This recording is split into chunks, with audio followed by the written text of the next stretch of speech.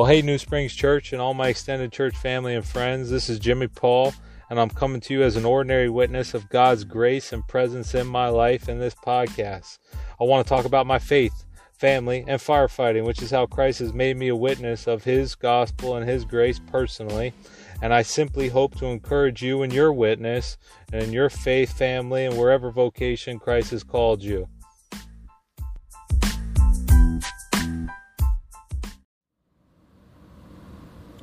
Well, hey, New Springs Church and extended church family, this is Jimmy Paul. I'm coming to you this evening from the firehouse as an ordinary witness of God's grace and His gospel that has saved my life, and Christ as my Lord and King, continuing to lead my life as we continue to walk through this pandemic as a church family and as individual families and as individual people. I think this time in our society, especially in the face of a pandemic, has magnified the reality of our individual life and maybe even our individual faith, because we're not reliant maybe upon many others, or we're even unable to meet as a church family sometimes. So we're restricted in our own lives, in our own homes, and I would probably argue maybe in our own faith to some extent. We're still being edified by many in the church, although we have online formats of services and maybe Zoom groups where you can reminisce, but there's nothing like meeting somebody face to face and the encouragement that you can receive from someone when you gather. But in this time, I think it is a time, though, when we consider our individual faith, and I want to express to my church family, those that would listen, that the reality of our individual faith, each and every one of us, is why Christ died. He died that we might have life, that we might believe in God and believe in Christ as our Lord and Savior, and that each and every one of us would walk by faith. This evening I've been reading 2 Peter, just been in 1 Peter, 2 Peter, a lot of trial talk as Peter writes, and some of what he writes in 2 Peter is quite interesting. I want you to hear it. 2 Peter chapter 1, Peter writes this. He says he's a servant, an apostle of Jesus Christ. And notice his introduction in 2 Peter chapter 1. He says, to those who have obtained a faith of equal standing with ours, by the righteousness of our God and Savior Jesus Christ, may grace and peace be multiplied to you. His divine power has granted to us all things that pertain to life and godliness through the knowledge of Him who has called us to His own glory and excellence. As you read 2 Peter a little bit, and I think of Peter writing this letter to these believers, and these believers especially that were going to be facing trials of various kinds, he wanted them to know that they had obtained a faith of equal standing with His, by the righteousness of God alone and the Savior Jesus Christ. It's this individual equal faith that they have obtained, that His hearers has obtained. He then goes on to say, divine power, God's divine power has granted to them and to us all things that pertain to life and godliness. And there's something to be said for the individual Christian that's receiving Peter's words then, and even us as we read now, the reality that all things pertaining to life and godliness through knowledge have been given to us, have been granted to us. And especially in verse 4 of chapter 1, His great promises, so that through them we might become partakers of the divine nature and have escaped from the corruption that is in the world because of sinful desire. So he's making it known that this faith is of equal standing with the Apostle Peter, his readers, and even us.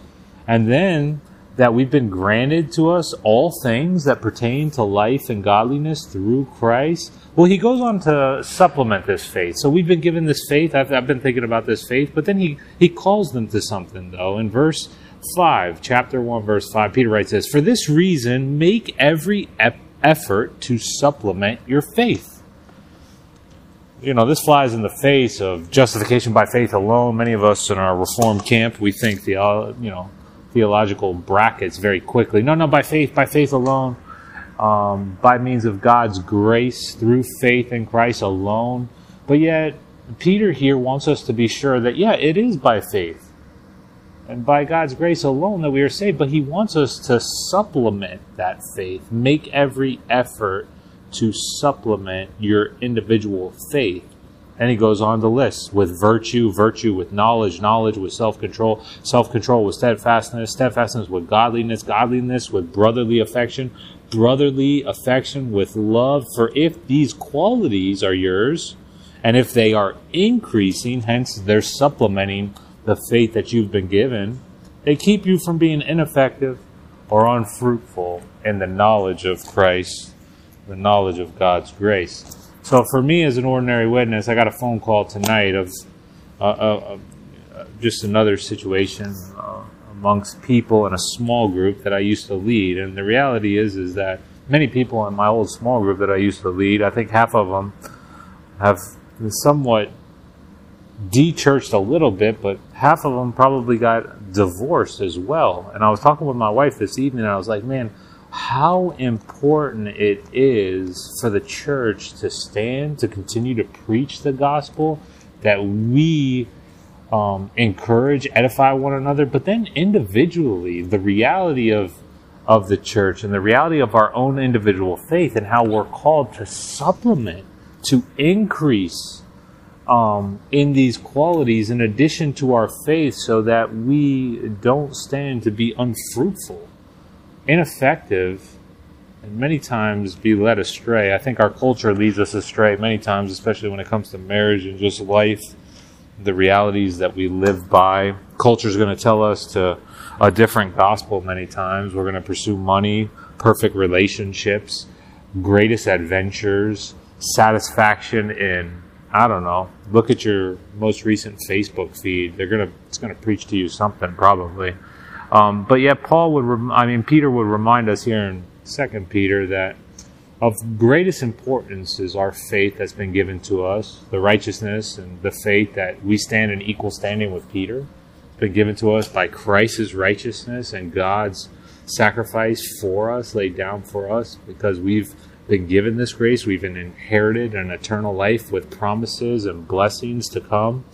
But as we live and as we walk on this earth, we need to be reminded that you individually, should make every effort to supplement your faith with these qualities.